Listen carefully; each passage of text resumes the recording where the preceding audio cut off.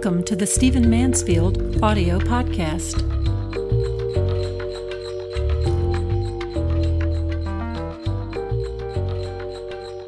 So it's the morning after the final presidential debate. I'm in Washington, D.C. On remote location, and you'll hear some background noise, but I want to discuss the trend of these debates and the general trend of the presidential campaign season.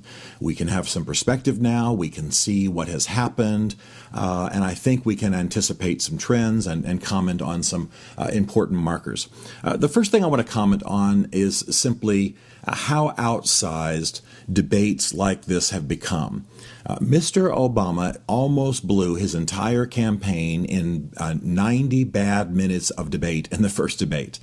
Some will say, well, that's who he genuinely is. Well, I think we see that that's not the case. The broader issue is, why do these debates carry such weight? Both men represent very defined worldviews. They represent very defined political platforms. That's what's of issue, in addition to their experience and competence. Most of that's not reflected in these debates. These debates are beauty contests. They tend to be about gotcha moments and energy and presentation and who looks good and who's huffing and puffing. I think we need to be careful. We need to be cautious. One of the commentator friends of mine in D.C., and this is a little bit crude, said that if one of the candidates had breast implants put in, they probably would win the election. His point was, it's such a beauty contest, it doesn't have to do with substance. Now, that's not the campaign as a whole, but that is the way these debates have played out, and we need to be careful about that. We need to be people of substance who believe that policies, that ideas, that platforms matter. And then we look at the competence of the man, and we look at the leadership experience of the man. Another thing I wanted to point out about last night is that Mr. Romney used a phrase. He said that Mr. Obama had gone on an apology tour when he first became president. And there's a sense in which that's true. Mr. Obama did go abroad, did apologize for America, did say, we've not always been great, we've not always been good, forgive us. And this defines a fundamental difference between the two men. Mr. Romney believes that the problem with America is represented by Mr. Obama. And people like him. Liberalism, overspending, bloated government, loss maybe of traditional values. Mr. Obama believes that what is wrong with America is deeper, more historic.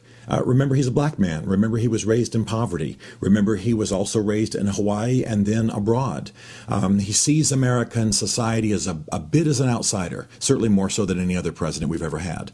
And so he believes that America has fundamental flaws that have really continued all through her history. America is redeemable, but it's deeply flawed. So this defines the difference between the two men, and we'll talk more about their vision for America in just a moment. I think it's important to point out, too, that the two men have a great deal of overlap in their politics. This is endemic in a two-party system. You're going to have a certain amount of overlap. You're going to have the two parties kind of growing together as they compete for the same voters. It's different from the system in England. It's different from the system in India. It's different from the system, let's say, in Germany, where you have a number of parties. They represent a wide variety of views on the political spectrum. We are not, in America, given in the two parties widely differing views. That's just not the case.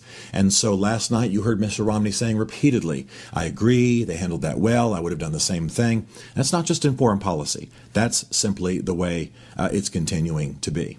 And it's something we ought to note because there are more perspectives on the political stage than represented by these two parties. And maybe that's a case for some third and fourth parties down the road. Another issue that I thought was very important last night, and it continues to be an issue for Mr. Romney, is that he frequently gets his facts wrong. Now, this is an intelligent man, a well-educated man, a successful man, but I'm stunned that he continues to make factual errors. Now, within the first 24 hours after this debate, as with the other debates, researchers are able to verify that repeatedly the strong assertions that he made were based on inaccuracies. I don't understand this. Maybe somebody can tell me what this is online. But I think it's something we ought to pay attention to, and it does not serve Mr. Romney well. The thing that I think is most significant about last night, and especially from a Christian perspective, is that Mr. Romney said that America is the great hope of the world. Mr. Obama said that America is the indispensable nation. Now, I realize to some extent this is political overspeak, but I have to say that it's very, very significant that these two men believe these things, particularly Mr. Romney. He's a Mormon. He believes America is divinely ordained. He believes that America will play a role in the millennium, that Jesus actually walked bodily on this land, that this is a land out of which the world will be redeemed along with Israel. I think that both of these perspectives lean idolatrous. From a Christian perspective, they are idolatrous. America's a great nation. It's a called nation. It has a purpose in God, but it's not. There's certainly no biblical reason, or I think historic reason, to believe that America is inherently greater than every other nation. In fact, true greatness would be about making other nations great, not continuing to celebrate the unique greatness of America. I'm a patriot. I'm a conservative. I love my country. I think that we need to be careful about these kinds of statements. They are overspeak, and they don't serve us well in the world. Finally, I want to say this, that we are now a couple of weeks from the election, from Election Day. I think, despite what some of the polls are showing, that Mr. Obama is going to win. I think it's going to be a very tight race. I think he is going to win. I could be wrong, and if I am, I'll come back in a later podcast and sort of break down the voting patterns and certainly admit that I was wrong. But right now, I would say he's going to win by a point or two. The next administration is going to face some very deep crises. I think we're going to have a very serious downturn economically for a period of months. We'll recover fine, I believe, but it's going to be truly a troubling ride. And I think the next man in office is going to have to rise to leadership, or he'll be crushed by events.